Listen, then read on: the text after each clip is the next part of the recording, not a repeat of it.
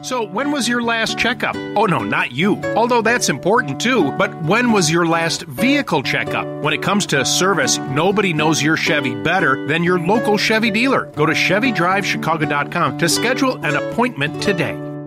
This is 720 WGN, but today Rebecca Klar is joining us. Rebecca is a staff writer for The Hill and did a story on how Hollywood writers may have set a new standard for AI protections for all of us when it comes to employment. And Rebecca, that wasn't their intent. That's kind of a byproduct of what they got accomplished. I mean, not that of course it was their intent to protect themselves, but it wasn't their intent to protect all of us, right?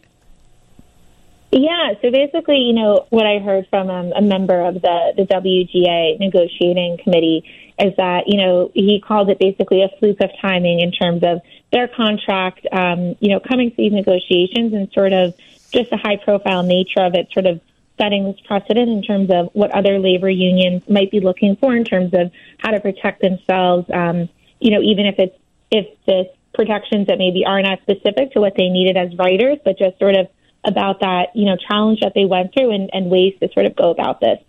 We hear so much positivity about artificial intelligence, and people are using it in so many ways. Jamie Dimon came out and said we'll eventually, in future generations, only be working 3.5 hours a week or 3.5 days a week due to AI. But I just don't feel there are enough people questioning it and how it's going to influence us. So what is in their contract that might benefit the rest of us? Yeah, well, I think one of the really interesting points is that in their contract, it sort of gave workers the ability to choose when to use AI and when not to. So it leaves the decision up to writers to have that ability to choose to use this technology while also limiting companies from requiring them to use it. And while that's, obviously very specific to their industry in terms of scripts and other sort of writing, I think that's something that experts have said has really pointed out when I was talking to them in terms of, giving workers their own, choice over how to use that technology could be something that's really important for other unions to look for in their own site. Right. And I read in your article that workers, for the most part, represented by unions, don't have a right to bargain over the introduction of new technology into a workplace. This opens that up? Yeah, so I think that, that's something that I heard from experts is sort of different in terms of how this has gone about in other industries. So, in a way that where maybe it can offer hope. I think that also what experts were saying is as Congress is sort of looking at ways to sort of regulate and add in protections, one way that they can maybe do this is just to add in more protections for workers, in terms of their own power to sort of push back as opposed to just across-the-board regulations about this. This is Rebecca Klar, a staff writer for The Hill. It's about how Hollywood writers have set a new standard for AI protections or artificial intelligence protections. Is that something you work? I would worry about that if I was a staff writer. Is that something that concerns you?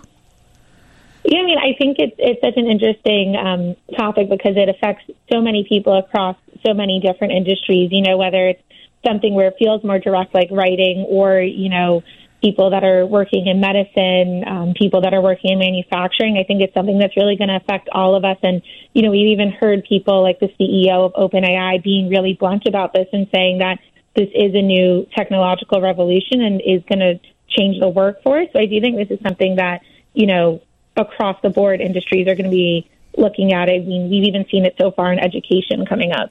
When I just Googled right before your conversation or right before you called in, how to protect your career against AI, an article on Indeed came up. And this is all they had to offer. 5 things if you want to protect your career against AI. 1, be flexible. 2, foster your people skills. 3, build your network.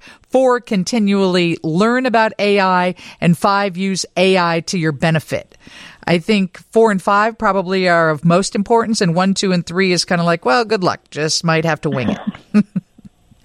But it is a concern. So when the Hollywood actors sit down at the table, we hear that is happening.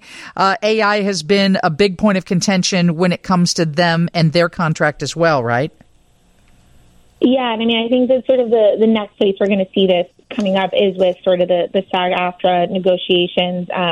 And I thought it was interesting, the experts that I spoke to also talked about how that sort of could set a precedent in terms of other human performance facing industry. So whether it's not acting, but it's bankers or salespeople or people who are, interacting in these fields where we could maybe see a future where there's AI avatars taking over those jobs. So it'll be interesting to see what sort of negotiations they're able to get as well, especially because of, again, the high profile nature of their jobs. Yeah, if it's not AI, it's robots. I saw robots, they said today they're now making not just some of the food at Chipotle, but now they're making the salads as well. And so I think people feel like, well, where is this going to leave us? And how many jobs will be left if we let AI and robots take the place of so many individuals? Yeah, another thing I heard from a professor I spoke to is sort of just as humans, we sort of still have an ability to want things that are human made, whether it's having craft made goods as opposed to mass made goods. So he said there might be a world in which years down the road we see things like movies that are AI generated versus human made or sort of things like that translating into industries as well. So I think that's something else to look out for. Absolutely. Well, thank you so much. We appreciate you joining us today. Of course. Thank you for having me. The article is called How Hollywood Writers Set a New Standard for AI Protections. You can check it out. That is Rebecca Klahr, staff writer for The Hill. Coming up after 3 o'clock, Michelle Dupretti joins us from Jean and Georgetti's. It was supposed to happen yesterday. It looks like it will be passed tomorrow. That is Chicago's tipped minimum wage vote. And everything indicates that it will pass. We'll also talk about the first chief homelessness officer that Chicago is hiring. It's a $150,000 a year job. And the people who fight homelessness on a daily basis in this city, I think, are thrilled at that news. So details about that coming up. And, of course, you're always welcome to be a part of the show at 312-981-7200. You can text, you can call. You're welcome to be a part of this every single day. Steve's News is next from the Northwestern Medicine Newsroom. On air,